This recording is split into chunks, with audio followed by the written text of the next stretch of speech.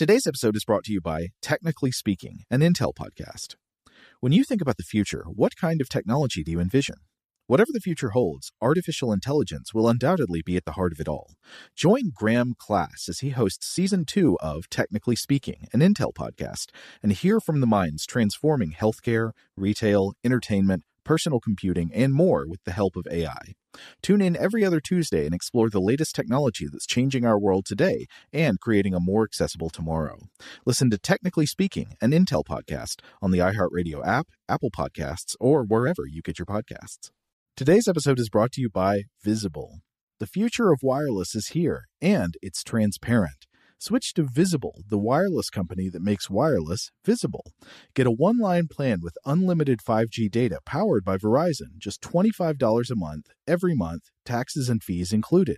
No hidden fees, no surprises, no, really. What are you waiting for? Get with the times and switch to Visible at Visible.com. Monthly rate on the Visible plan for data management practices and additional terms, visit Visible.com. Okay, picture this. It's Friday afternoon when a thought hits you. I can spend another weekend doing the same old whatever, or I can hop into my all-new Hyundai Santa Fe and hit the road. With available H-Track all-wheel drive and 3-row seating, my whole family can head deep into the wild. Conquer the weekend in the all-new Hyundai Santa Fe. Visit HyundaiUSA.com or call 562-314-4603 for more details. Hyundai, there's joy in every journey. This episode is brought to you by Navy Federal Credit Union. At Navy Federal, it's been the mission to help the military community for over 90 years. And not just help them, but do everything to make sure they not only grow, but flourish. That's why Navy Federal Credit Union has all kinds of great savings and investment options like share certificates with sky-high rates. So don't hesitate. Start growing your finances today with a variety of savings and investment options. Navy Federal Credit Union. Our members are the mission. Savings products insured by NCUA. Investment products are not insured, not obligations of Navy Federal and may lose value.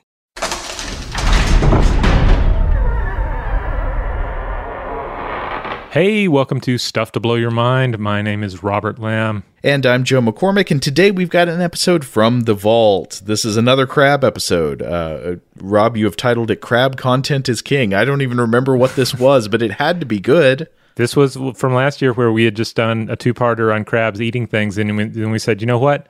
Let's have more crabs. Crabs are still eating things or doing other crab-like things. Let's honor the crabs with a third episode. That's right. We did as we should have. So this originally published November 30th, 2021. Here it is. Welcome to Stuff to Blow Your Mind, a production of iHeartRadio.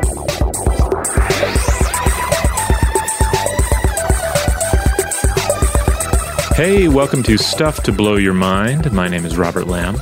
And I'm Joe McCormick, and we're back from the break. We thought the best way to jump right back in would be to do more crabs. That's right. We had we'd just recently done a couple of episodes about crabs eating strange things, and we had some crab run over anyway. So we thought, well, what better than to go ahead and just jump right back in to more crabs? Crab overflow. Yeah. Did you happen to eat any crab over the break, Rob? I went crabbing with my son and my brother-in-law, and they did catch crabs, and they were excited about them. I ended up not eating any of the crabs just because I don't know, I just wasn't feeling it. It's a lot of work. You got to want it. So I abstained from the consumption of crabs, but I did get to observe some crabs. In my experience, I feel like it's always kind of embarrassing to eat a crab. You're just sitting there working on it. You know, I guess it's all of the intense concentration it takes to like crack the pieces and stuff. You're not really following the conversation at the table very well. You're in your own world. Yeah, I mean, it definitely is one of those activities that puts you in the, it feels like it puts you in an archaic mindset. You know, you can imagine yourself, picking apart a carcass on some sort of primordial shore, sort of a situation. And therefore you do get in the zone, you get in the crab zone, right? But I don't know, this year I wasn't feeling it. So I did not have any crab, but I was in New Orleans, and I did enjoy some very nice food, some very nice drinks. I made it over to Latitude once more and had some drinks at Beach Bum Berries. Oh, did they do anything with tiki turkey puns for this time of year? Well, no, they get into the sipping Santa thing. So there were some Christmas ones. I had a Christmas Eve of Destruction, which was very nice. Okay. But we got to talk crabs. The people want crabs. Yeah, let's get into crabs. So, in our most recent episodes on crabs, I did dish out a little bit of crab mythology, and I mentioned how crabs don't often seem to have central roles in myths and folklores for various reasons, but that doesn't mean they don't have some very fun cameos. And of course, I do hold out hope that there are some other crab myths and legends out there that I just don't know about. And so, as always, if I'm missing something, write in and let us know. Now, in the 8 Immortals Cross the Sea, an important Chinese work of the Ming Dynasty, you basically have the story of these 8 powerful humanoid beings using their various powers to cross the ocean and kind of show off as they're doing it. Okay, I'm trying to... Is this something we've talked about on the show before or similar to it? Are a lot of these beings sort of overlapping with the animals of the Chinese zodiac? I believe we've talked about the Immortals before, but I don't think we've really looked at this particular work. Okay. And you might be thinking of the Chinese zodiac origin story about the animal race, where they have to cross a great river. So this is different than that. Okay. But basically, these are super beings. They have superpowers, and so they're showing off as they cross the ocean. And crossing the ocean also entails outsmarting and overpowering the Dragon King, as this is his domain. And we have mentioned the Dragon King on the show before, but it's said that the Dragon King is served by, quote, shrimp soldiers and crab generals. As this is the sea, after all, and I believe these sort of shrimp soldiers and crab generals also show up in Tales of the Monkey King when he encounters the Dragon King or the Dragon King's soldiers. What is it about crabs that puts them in commander roles? I don't know. I mean, are you going to put the shrimp in the commander role? I mean, it seems like a no-brainer, right? But the thing is that in these stories, the shrimp and the crabs are generally seen as ineffectual. So you have this saying that emerges from these tales. You have references to shrimp soldiers and crab generals. This has just become a way of referring to ineffective soldiers. So I kind of like that phrase.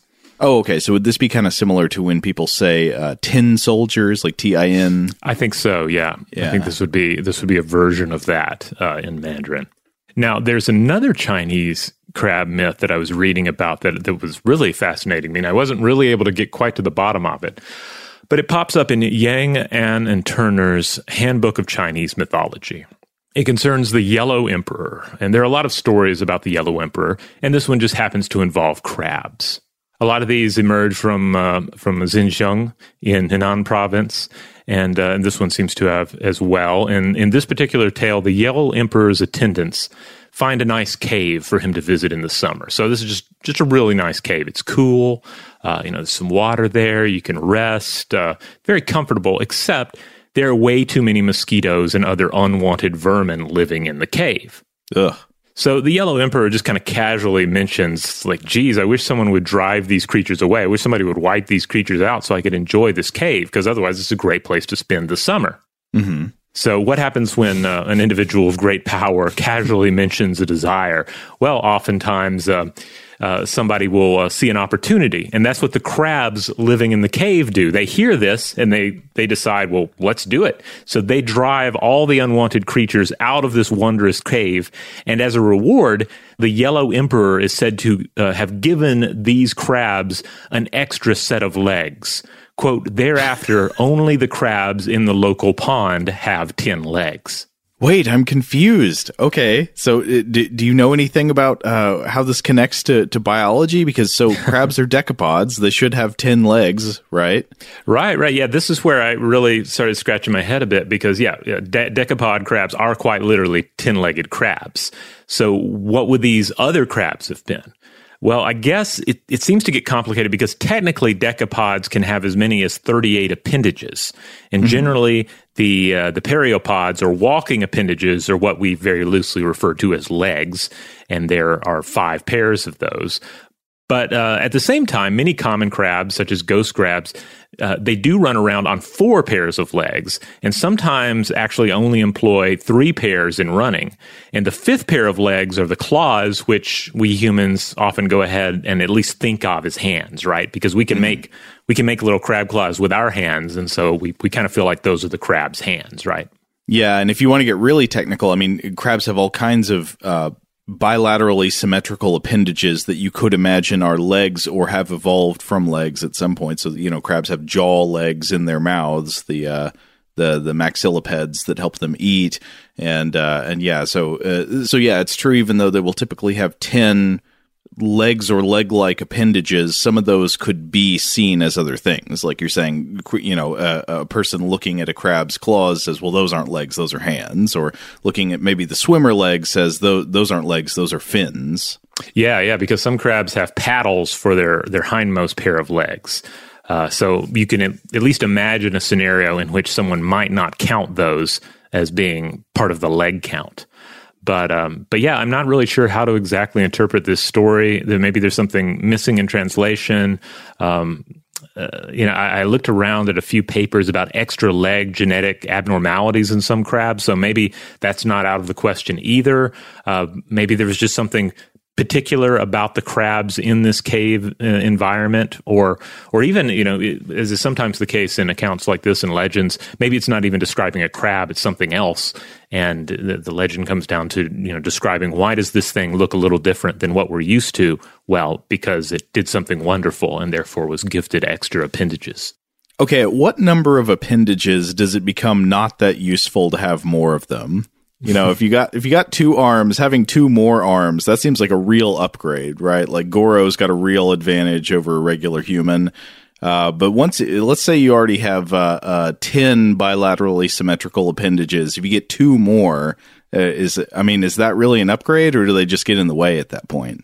Yeah, I guess this is usually a question that evolution, natural selection solves over time, right? If appendages are not needed, well, then they're just a drain on the economy of the body, and therefore there's a possibility they're going to disappear over time, that they're going to atrophy. So I don't know. But anyway, coming back to the story you were telling, I love that detail about the Yellow Emperor just sort of idly saying, oh, I wish someone would get rid of all these mosquitoes, because it kind of reminds me of I actually don't know if this is historically solid, but the at least legendary tale of the death of Thomas Becket, the Archbishop of Canterbury, who, when Henry II supposedly said, he was like mad at him, I guess, and said, won't someone rid me of this meddlesome priest? And it wasn't given as an order. He was just kind of musing about how mad he was, but some knights happened to overhear him, and they're like, well, okay, I guess we got to go kill this guy, and they did. Yeah, basically seems to be the same situation here. Now, I'm out of my depth on this, but I also can't help but wonder, maybe part of the idea of the story is the crab has so many legs anyway, and therefore it's not much of a reward. I don't know. It makes me wonder, but I couldn't find out. I looked around. I couldn't find any other strong sources, in English on this. But if anyone out there has any details about strange crabs in Henan province, crabs from the caves, and crabs with extra limbs, write in. I would love to have more clarity on this. While you were telling the story, I was hit with a tremendously bad pun. Should I say it? Should I not say it? I don't know. It was little pinchers have big ears. Ah, that's good. Now, yeah, it's good. Now, there are other crab tales to be found in Chinese mythology. For instance, there are very old myths to be found throughout various myth cycles of China among different ethnic groups about the separation of heaven and earth. This is, of course, something you see in other myth cycles as well. And in Chinese traditions, sometimes there is a sky tower or sky pillar connecting the two, and sometimes an animal is to blame for severing this tower or pillar, and apparently in some tellings, it is a crab that does the snipping. Ah, well, that would make sense. Yet again, when there's something to be snipped in a myth, sometimes a crab will fill that gap. Yeah. Now, another one that I was reading about, this is another very old mythological tale, and it's the story of woman Cho, of whom there are I think, 3 narratives in the classic of Mountains and Seas. And as Anne Birrell explains in Chinese mythology in an introduction, the written versions of these tales date from the 1st century BCE and the 1st century CE, and they tell of a time during which, quote, there are 2 people in the sea, but we only meet one, Woman Cho, who is strongly linked with the crab, and it seems like she may either take on the form of a crab or she has a crab that is her attendant, and it seems like this might be a crab of unusual size. Ooh. And the reasons for this seem to include the idea that, okay, you got the land and you got the sea, and you have the crab, which kind of has a dual nature. Like the crab lives on both. It can scamper on the beach, but then it can scamper beneath the waves. It can swim in the water and so forth. Yeah, the dual nature is right there in its body. It lives in the ocean, but it walks on its legs. But then the crab also does another interesting thing. It molts. It sheds its old shell and grows a new one. And this was seen as a kind of regeneration that might allow the crab to live forever. And it was also associated with cycles of the moon. And of course, the moon has strong connections to the idea of immortality in Chinese mythology as well. Oh, that's very interesting. And it makes me wonder why we have commonly adopted the metaphor of the butterfly as the important image from nature of something going through a transformation and then coming out something new. I mean, I guess the difference there is that a butterfly looks very different than the larval stage that went into the pupa, but when a crab comes out, it's just bigger. So maybe that is a better metaphor. I don't know. Now, Woman Cho is also known as Woman Cho corpse, a corpse deity, and this is connected to drought and the time of the 10 suns, the time in Chinese mythology we've mentioned on the show before, when there are 10 suns in the sky and they are burning up the earth. As related in the Shanhai Sheng, quote, Woman Cho corpse was born, but the 10 suns scorched her to death. That was north of the land of men. She screened her face with her right hand. Where the 10 suns are up above, Woman Cho lived there on top of the mountain. So she's scorched and burned by the surplus suns, perhaps seemingly especially her hand, because she's shielding her eyes with that hand.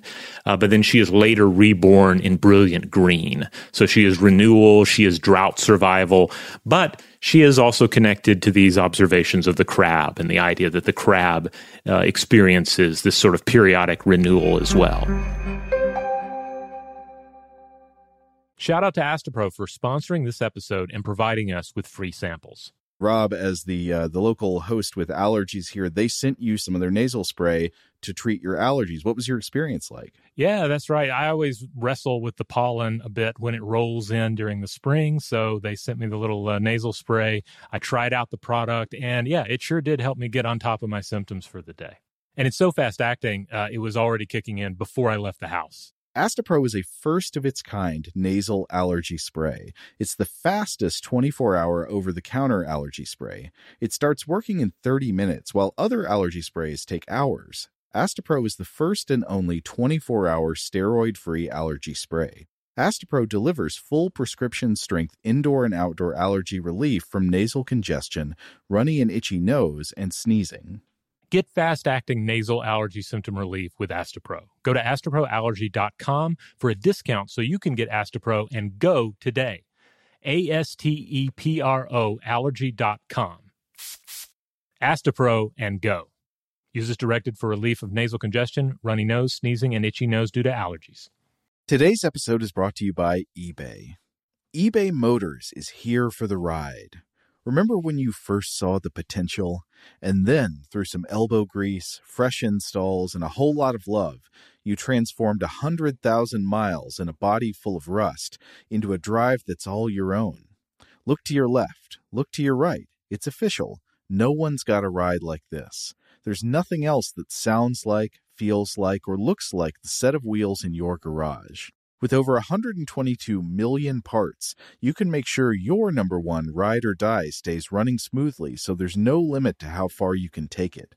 Brake kits, turbochargers, engines, exhaust kits, roof racks, LED headlights, bumpers, whatever your baby needs, eBay Motors has it. And with eBay Guaranteed Fit, it's guaranteed to fit your ride the first time, every time, or your money back. Plus, at these prices, well, you're burning rubber, not cash. Keep your ride or die alive at ebaymotors.com. Eligible items only. Exclusions apply. Today's episode is brought to you by Technically Speaking, an Intel podcast. When you think about the future, what kind of technology do you envision? Whatever the future holds, artificial intelligence will undoubtedly be at the heart of it all. Join Graham Class as he hosts Season 2 of Technically Speaking, an Intel podcast from Ruby Studio in partnership with Intel. Explore the future of technology that's rapidly evolving our world today with the help of AI. There's still so much work and research needed to fully understand the power and potential of AI, and Intel is at the forefront of implementing AI in revolutionary technology that's changing the world we live in for the better. In each episode, Graham interviews the minds transforming medicine and healthcare, retail, entertainment, personal computing, and more while pioneering new uses for AI in these spaces. Tune in every other Tuesday and explore the latest technology that's changing our world today and creating a more accessible tomorrow. Listen to Technically Speaking, an Intel podcast on the iHeartRadio app, Apple Podcasts, or wherever you get your podcasts. Today's episode is brought to you by Visible. If you haven't heard of Visible, now you have. They're the wireless carrier that's making wireless visible. It's in the name.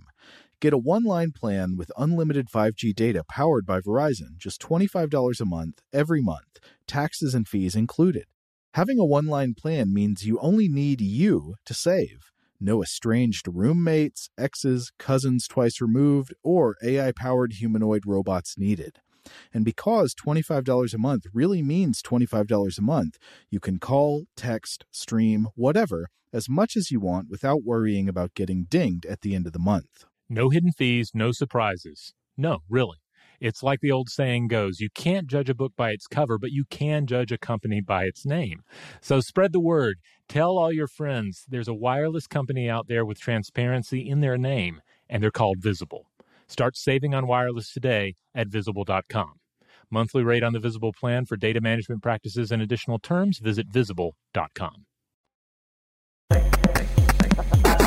Now, another area concerning crabs that I was looking at kind of comes back to stuff we've talked about already about the idea that the crab design is a winning design, that it's emerged independently multiple times, and that according to some, eventually everything will become a crab, right? That's kind of the meme. Yeah, I think the more modest phrasing is that other crustaceans that are not necessarily crab-like in form have repeatedly evolved into crab-like forms multiple times in the history of life. Yeah. So earlier this year, Doug Johnson wrote a fun article for Ars Technica titled, "On Earth, Things Evolve into Crabs. Could the Same Be True in Space?" And so part of this article is the authors generally summing up some of these ideas we've discussed already. But then he gets into this issue of alien life. Because if we follow the logic that aliens might be humanoid because that's what we see emerge as a dominant intelligent life form on our own world, then we might go as far as to wonder, well, if crabs are a popular form on this planet, wouldn't it make sense to see crab or crab-like bodies, crab morphs, if you will, on alien worlds as well? I want to believe. So Johnson reached out to one of the authors of the paper I referenced in our previous crab episode, Joe Wolf, a researcher at Harvard University's Department of Organismic and Evolutionary Biology. The article was, "How Does a Crab Become a Crustacean?" And I have to say, I absolutely love this quote from her. This is something she told Ars Technica in the interview. Quote, "There is no clear-cut reason why being a crab is better than not being a crab." But if you say that too loud, the crabs in the cave will hear you, and then they'll turn into something else. True. But I love this quote because there's an absurdity to it, obviously, but it also does ring absolutely true and betrays a deeper understanding. We don't have an answer in human reason and human language to the question here, but evolution provides its own answer, and the answer seems to be the crab form itself in various examples. Mm-hmm. However, Johnson talks to Charles Marshall, director of the University of California Museum of Paleontology, and Marshall points out that all in all, it's a fairly narrow group of species that have become crab morphs on our planet. that we shouldn't get too excited about this idea. It's like, well, crabs are everywhere, so they must be in space. Like ultimately, it's still a situation where the crab form has evolved as an answer to specific questions posed by our natural environment, and not, say, universal questions. Right, and I think the other half of that, the other important point highlighted by Marshall's observation here, is that it's not just that the natural environment creates some pressure that encourages crab-like forms, but that it's also certain morphological starting places. That if you're starting with a genome that codes for a certain kind of body plan, it's easy to get from there into a crab-like form. And that body plan is like other certain types of, especially marine arthropods, certain crustacean types. Right. I mean, like, for example, you can look at the hands of various organisms, right? Like to get something like an extra finger or an extra thumb, it has to come from somewhere. There has to be a starting point. It's not just suddenly thumb sort of a situation. Exactly. So in maybe, another billion years, we could find that all kinds of mammals on Earth have evolved thumbs, because it turns out it's really useful for all kinds of animals. But you're not going to really find, say, crabs with thumbs, right? Because they don't really have the morphological building blocks to start with to make thumbs.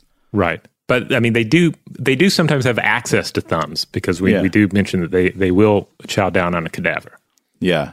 Then again, I want just to doubt what I just said. I mean, I guess depending on how expansive your definition of thumb is, you could say that a crab's claws, the pinching motion, provides some of what a thumb is good for, right? That a thumb can help you, close your hand over an object in order to manipulate it, obviously with much more dexterity than usually a crab can. But I can see why we might look at the crab body and think, well, this might be good in space, because we look at the way the crab moves on land and through water, and it's easy to extrapolate that to like a microgravity situation. Right. So in the same way that you have some crabs on Earth whose rearmost pair of legs has turned into swimmer legs, little paddle legs to help them move through the water, you could imagine a crab whose final pair of legs has turned into ion thrusters.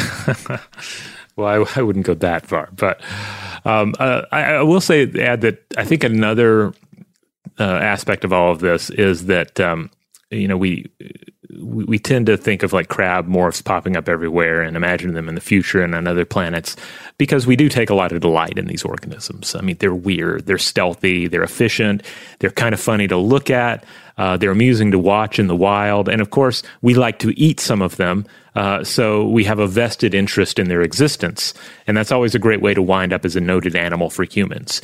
Is it something that we eat, or is it something that can eat us? And, the crab kind of checks off both boxes with some caveats on the consumption of humans. That's very well observed.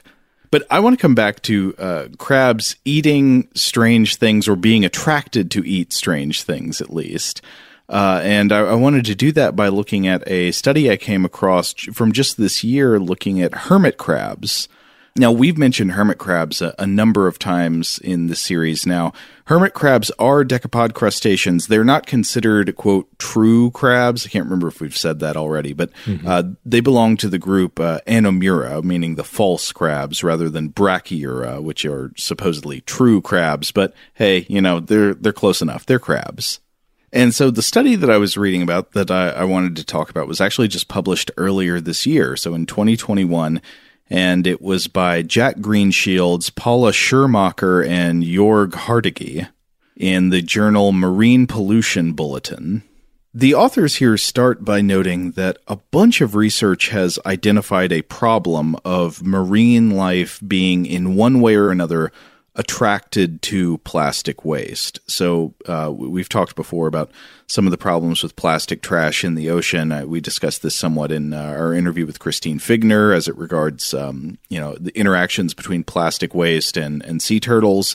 But plastic trash in the ocean is not just a sort of accidental collision problem, right? It's not just that a turtle happens to randomly swim into a bunch of plastic six-pack rings that are floating along on the surface of the water. In many cases, it appears that animals that live in the ocean are actively attracted to plastic waste, that it is it is getting their attention in one way or another and disrupting their natural survival behaviors.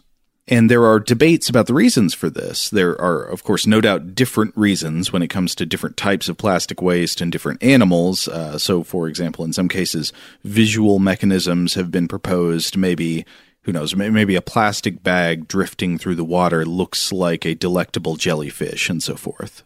But in other cases, the mechanisms can remain more obscure. And in this study, the authors were investigating a strange phenomenon in a hermit crab species called Pagurus bernardus, which is the common hermit crab or the soldier crab. This is a species that's native to the Atlantic coast of Europe and along the northern coast of Europe, basically the coast of Europe, but not really the Mediterranean. Specifically, this study, I think, was looking at the waters off of the eastern northern coast of England, so off of a place called Robin Hood's Bay in North Yorkshire. I was actually listening to a radio interview on the CBC with Paula Schermacher, one of the authors of this study, and it was addressing the question of why were hermit crabs chosen for this study. And Schermacher says that hermit crabs are sort of a good model species to study. She identified a few reasons. They're small, they're very curious, and they have, quote, a very diverse appetite.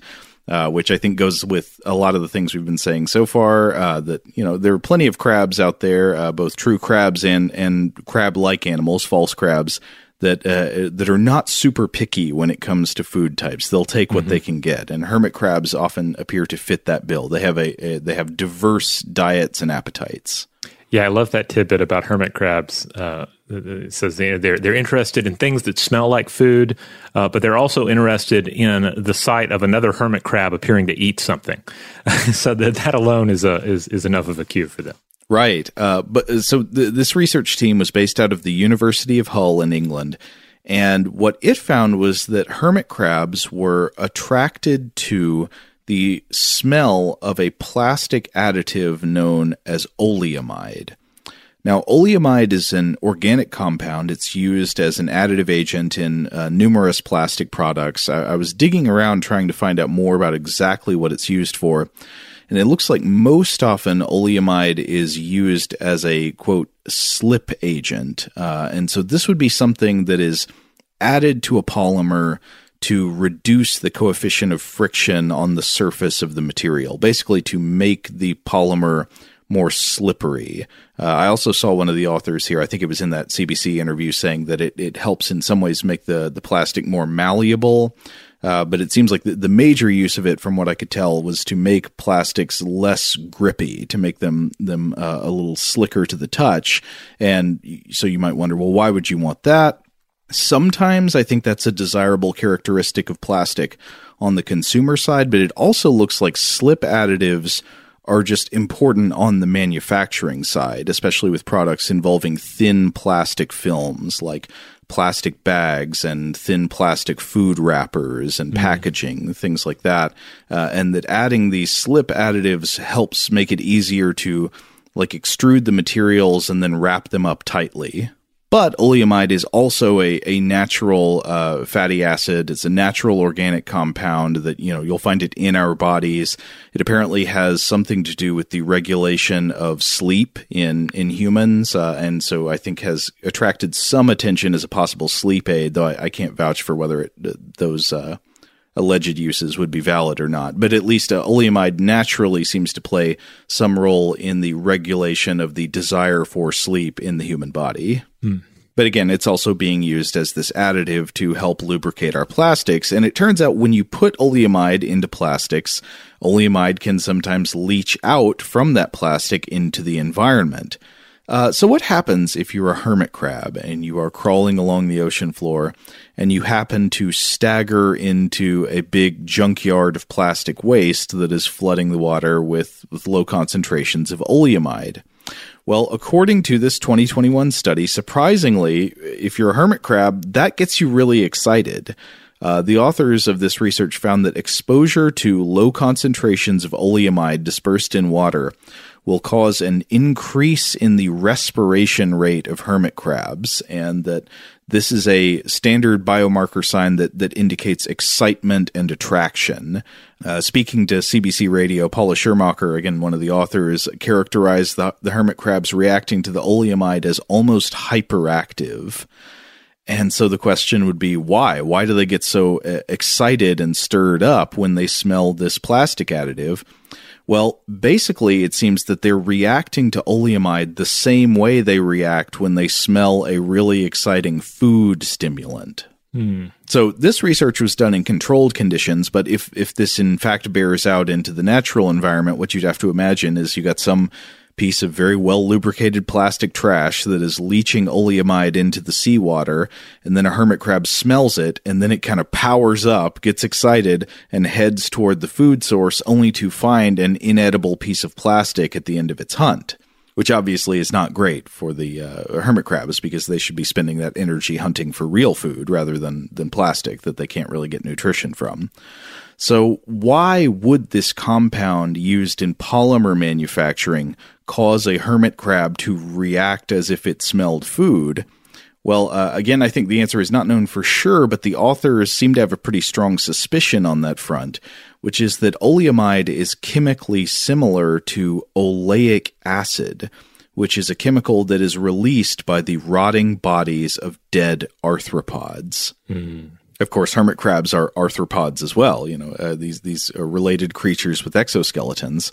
So a hermit crab may well smell a plastic food wrapper that's been, tossed into the ocean as litter, and then it literally starts heavy breathing at the thought of the ripe dead body of an arthropod cousin that it might be able to feast on. Because again, hermit crabs are scavengers, and this is what the authors call an olfactory trap. All right. Yeah. Well, this makes sense. Yeah. If it smells like shrimp death or crab death or what have you, they're going to be interested and go over there and check it out. And even if it's not, even if they didn't actually consume any of the plastic, like you say, this is wasted energy. This is wasted scavenging that should be spent on more lucrative endeavors. Right. So to come back to the original question, this is one indication of another way plastic waste in the ocean could be harmful to wildlife and showing a mechanism of attraction. In this case, it could attract these hermit crabs by way of additive leaching, possibly on the false promise of rotting kin flesh. Now, as to the question of whether the hermit crabs actually end up eating the plastic, whether they find it, I'm not sure about that. This study was just looking at them responding to the smell as if it were food. I don't know whether they would actually try to get it down the gullet or not. Another thing that I thought was worth flagging is there was an interesting case of miscommunication in some early science reporting about this study, because a number of early articles about the study incorrectly claimed that the hermit crabs were sexually aroused by the smell of the plastic additive. That is not true. That is not true of hermit crabs. That seems to have been a miscommunication based, I think, out of the University Press office where this study came from. But while this is not true for hermit crabs, it does appear that oleamide is a constituent of the sex pheromones of some other organisms like cleaner shrimp. So, you can't rule out all possibilities. Maybe there are some arthropods in the ocean that would have some kind of sexual response to plastic additives. Today's episode is brought to you by eBay. eBay Motors is here for the ride. Remember when you first saw the potential? And then, through some elbow grease, fresh installs, and a whole lot of love, you transformed 100,000 miles and a body full of rust into a drive that's all your own. Look to your left. Look to your right. It's official. No one's got a ride like this. There's nothing else that sounds like, feels like, or looks like the set of wheels in your garage. With over 122 million parts, you can make sure your number one ride or die stays running smoothly, so there's no limit to how far you can take it. Brake kits, turbochargers, engines, exhaust kits, roof racks, LED headlights, bumpers, whatever your baby needs, eBay Motors has it.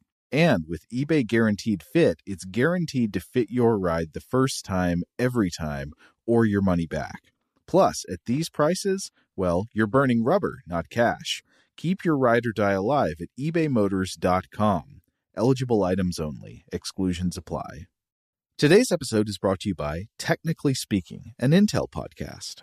When you think about the future, what kind of technology do you envision? Whatever the future holds, artificial intelligence will undoubtedly be at the heart of it all. Join Graham Class as he hosts Season 2 of Technically Speaking, an Intel podcast from Ruby Studio in partnership with Intel. Explore the future of technology that's rapidly evolving our world today with the help of AI. There's still so much work and research needed to fully understand the power and potential of AI, and Intel is at the forefront of implementing AI in revolutionary technology that's changing the world we live in for the better. In each episode, Graham interviews the minds transforming medicine and healthcare, retail, entertainment, personal computing, and more while pioneering new uses for AI in these spaces. Tune in every other Tuesday and explore the latest technology that's changing our world today and creating a more accessible tomorrow. Listen to Technically Speaking, an Intel podcast on the iHeartRadio app, Apple Podcasts, or wherever you get your podcasts. Today's episode is brought to you by Visible. If you haven't heard of Visible, now you have. They're the wireless carrier that's making wireless visible. It's in the name. Get a one-line plan with unlimited 5G data powered by Verizon, just $25 a month, every month, taxes and fees included. Having a one-line plan means you only need you to save. No estranged roommates, exes, cousins twice removed, or AI-powered humanoid robots needed. And because $25 a month really means $25 a month, you can call, text, stream, whatever, as much as you want without worrying about getting dinged at the end of the month. No hidden fees, no surprises. No, really. It's like the old saying goes, you can't judge a book by its cover, but you can judge a company by its name. So spread the word. Tell all your friends there's a wireless company out there with transparency in their name, and they're called Visible. Start saving on wireless today at Visible.com. Monthly rate on the Visible plan for data management practices and additional terms, visit Visible.com. Okay, picture this. It's Friday afternoon when a thought hits you. I can waste another weekend doing the same old whatever, or I can conquer it. I can hop into my all-new Hyundai Santa Fe and hit the road. Any road. The steeper, the better. Because my all-new Santa Fe is available with H-Track all-wheel drive, so I can hit the trail without a worry in the world. Heck, with 3 rows and best-in-class rear cargo space, I can pack the whole family in with all our gear. We've got available dual wireless charging for our phones, so we'll never lose touch with civilization, and we won't lose touch with the primordial power of Mother Earth. So which is it? Waste the weekend or do something a little more epic? And conquer it in the all-new Hyundai Santa Fe. Visit HyundaiUSA.com or call 562-314-4603 for more details. Hyundai, there's joy in every journey. Now, I was looking up more on the relationship between oleamide, oleic acid, and decomposition, and I was reading a few things that actually reminded me of something we've touched on the show before, which is the fact that oleic acid played a role in some classic research on ants by E.O. Wilson. Rob, I don't know if this rings a bell for you, but so back in the 50s, E.O. Wilson, the great entomologist, was studying harvester ants and their waste disposal behaviors. And so many ants have tremendous waste disposal capabilities. So ants will sometimes create a midden in or around their nest, basically a trash heap where they dump their garbage. And the makeup of this midden can vary, but it will include everything from feces to debris removed during nest construction or other behaviors to the dead bodies of fellow ants from the colony. So you come across a dead ant in the colony, you want to get that out of there, and so the ants will take it away to the midden, or in some cases just away from the nest, but in other cases to this trash heap. And the middens containing the bodies of dead ants have sometimes been referred to as ant graveyards or ant cemeteries. They are somewhat creepy to look at. They're like a spider's web without the web. Mm. The process by which social insects remove dead relatives from their nest is known as necrophoresis, and that comes from necro meaning dead and phoresis meaning carrying or transport. But to bring this back to E.O. Wilson, in this somewhat famous story from the history of entomology, when E.O. Wilson was studying this death transportation behavior in harvester ants in the 1950s, he started to wonder how the ants could tell that one of their number had died and needed to be removed. What was it that triggered the undertaker behavior in a certain subset of ants a certain period after another one of them had died? And so Wilson, he figured that this likely was caused by some kind of smell, a pheromone of some kind. In this case, it's something that would actually come to be known as a necromone. And he studied a bunch of different compounds that could be released by a crushed or decaying dead ant, and he eventually found a winner, which was our old friend from just a bit earlier, oleic acid. So according to this story, he then tried an experiment where he got a bit of oleic acid and he dabbed it onto a live harvester ant to see what would happen. Okay, so this is one of these compounds released when an ant is dead. Now an ant is alive, but it's got this stuff all over it. And sure enough, he reported that eventually the tainted ant was grabbed by other ants and then treated as a dead ant. So it was alive and kicking, but it was carried off to the midden for disposal. So basically, he framed an ant. Yes, he hung a sign on it saying, "I am a corpse," and the other ants were like, "Okay, time to get to work." Now, I think the happy ending of this story, if I recall correctly, is that after the ant spent a while cleaning the oleic acid off of its exoskeleton, it successfully rejoined the colony. So it just had to get all this stuff off of it.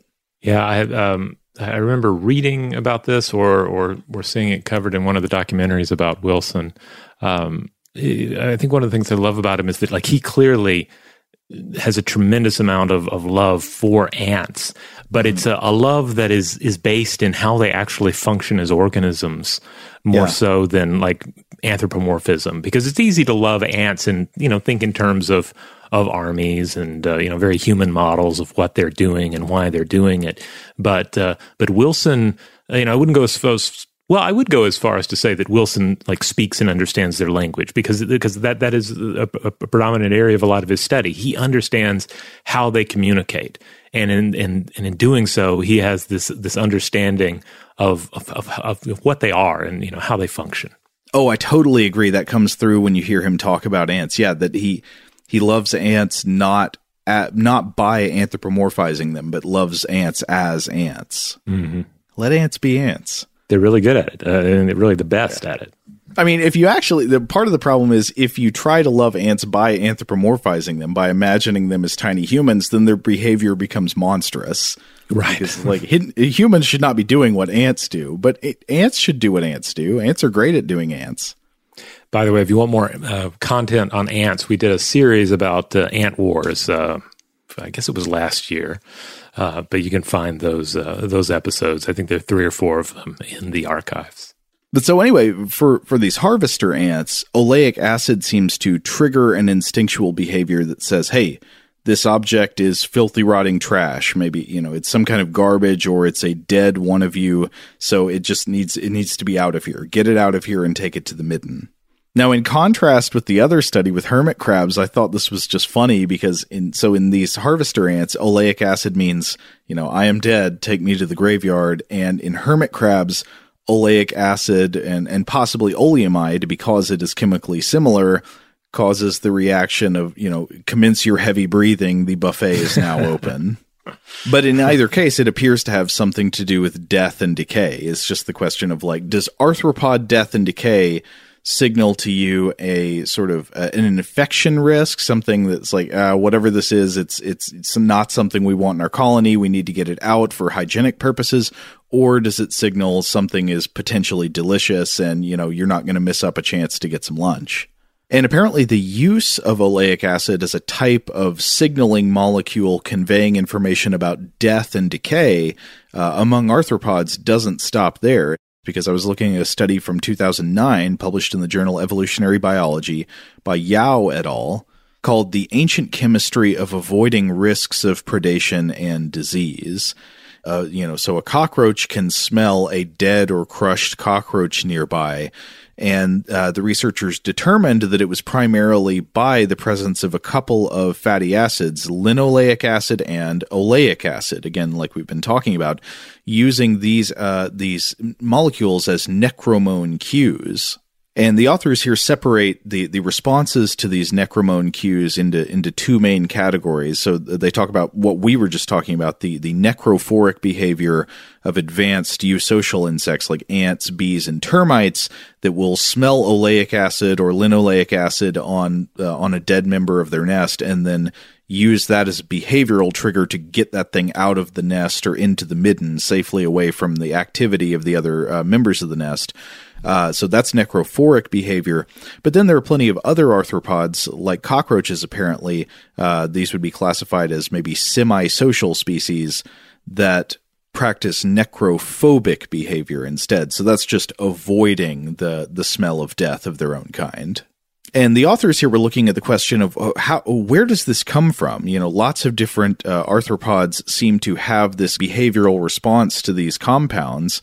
And so the authors say, quote, "We hypothesize that necromones are a phylogenetically ancient class of related signals and predicted that terrestrial isopoda that strongly aggregate and lack known dispersants would avoid body fluids and corpses using fatty acid necromones." These, again, would be things like oleic acid or linoleic acid.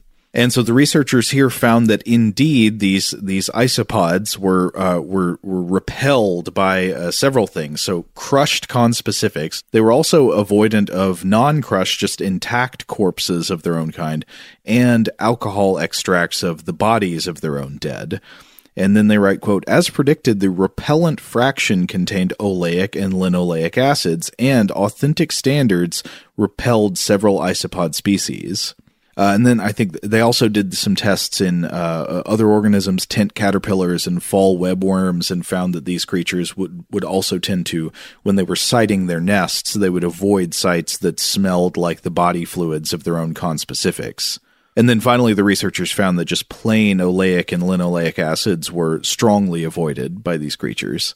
So there are diverse types of arthropods across, widely varying categories of life that all seem to have this necromone response. They smell oleic acid or linoleic acid, and that signals to them some kind of get away from this reaction. And the researchers here trace this back to aquatic ancestors of all these existing creatures that lived probably more than 400 million years ago. They say at least 420 million years ago. And this predates the divergence of Crustacea and Hexapoda. So modern terrestrial insects and crustaceans, which would include crabs, an ancestor tracing back to before those different categories of life split off from each other, probably developed this response. Though, of course, at some point along the way, some creatures started reacting to oleic acid as something to be chowed down on. Wow. So there's plenty to be concerned about with our over-reliance on plastic, especially single-use plastics. But in this, we see a way that plastics can end up interfering with this with the olfactory language of decomposition that is so rooted and established in the natural world. The hugely widespread chemical language, that affects insects and crustaceans, and there are different responses to it. But if the researchers in this 2021 study are right, it's at least one of these chemical additives commonly used in plastic just happens to start saying words in this ancient language, and that kind of could potentially confuse all kinds of organisms. It's kind of like if an alien probe were to land on Earth, and it was carrying out some sort of function unrelated to human beings, but it also emitted a signal, an audible signal in English that said "half off on electronics," and then people would be drawn to it, and they might be disappointed when they reach it and find out that it's just terraforming the planet or something and not offering discount electronics. So what do you say on Earth that makes some people think, death and decay, stay away, and makes other people think delicious? All you can eat buffet? I mean, really? That's I guess so. You don't have to go much further than that. The smell of packet French onion soup mix. Angels to some, devils to others. You know. All right. You never notice that? Like some people smell that and it's just like the eyes go wide. It's delicious. And then, I don't know, sometimes it just smells like armpits. Maybe hot dog water would be another example, depending on, so many things, it's context, right? For many people, it smells like, a day at the ballpark. Other people are going to be like, that smells like sausage meat has been soaking in there and in there for a day or so in a cart. How do hermit crabs react to hot dog water? I bet. Yeah, I bet they're very interested. They want to know more about it. All right. Well, we're going to go ahead and close the crab trap on this one. But we'll be back in the future. Who knows? We'll probably be back with more crab content at some point. Though probably not for Thursday. But in the meantime, we'd love to hear from everybody out there. What are your thoughts on some of the myths and legends we talked about here, some of the environmental issues, and of course the behavior of crabs? And on an unrelated note, I also just want to signal out another really fun thing to do in New Orleans that I did not know about until this previous break. Music Box Village, really fun place. It's like imagine a kind of junkyard playground environment where everything is a musical instrument. And adults, children, whoever, everyone there is invited to sort of make sounds on it. It creates this wonderful communal experience. There are also performers there. I just had a great time with it. So I just felt like I should share this. I should share this with the world if you're not familiar with it. Oh, never heard of that. Yeah, you can look it up at musicboxvillage.com. In the meantime, if you would like to listen to other episodes of Stuff to Blow Your Mind, you know where to find us. Stuff to Blow Your Mind podcast feed. It's anywhere you get your podcasts. You get core episodes on Tuesdays and Thursdays, listener mail on Mondays, artifacts on Wednesdays, and on Fridays we do Weird House Cinema. That's our time to set aside most serious topics and just talk about a strange film. Big thanks, as always, to our excellent audio producer, Seth Nicholas Johnson. If you would like to get in touch with us with feedback on this episode or any other, to suggest a topic for the future, or just to say hello, you can email us at contact@stufftoblowyourmind.com. Stuff to Blow Your Mind is a production of iHeartRadio. For more podcasts from iHeartRadio, visit the iHeartRadio app, Apple Podcasts, or wherever you listen to your favorite shows.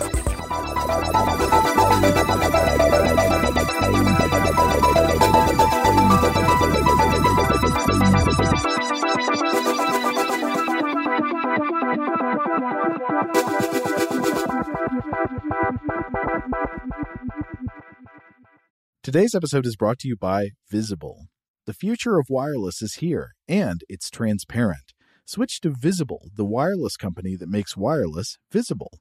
Get a one-line plan with unlimited 5G data powered by Verizon, just $25 a month, every month, taxes and fees included.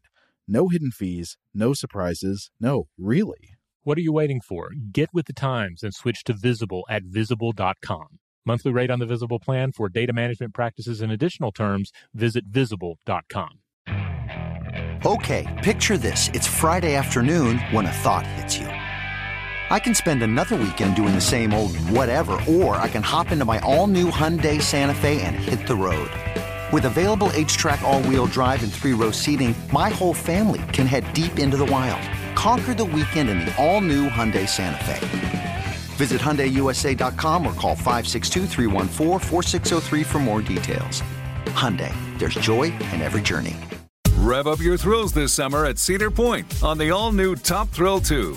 Drive the sky on the world's tallest and fastest triple-launch vertical speedway. And now, for a limited time, get more Cedar Point fun for less with our limited-time bundle for just $49.99. Get admission, parking, and all-day drinks for one low price. But you better hurry, because this bundle won't last long. Save now at cedarpoint.com. If a new house is on your wish list in the next 5 years, grow your savings faster and experience your dreams with an Ohio Homebuyer Plus account from Kemba Financial Credit Union. A savings account specifically designed to save for a new home, where you can earn 7% APY, a $500 matching bonus, and a $1,500 mortgage closing cost credit. Learn more at Kemba.org. Offer expires March 31st, 2025. APY equals annual percentage yield. Restrictions apply. NMLS 292230. Equal housing lender. Federally insured by NCUA.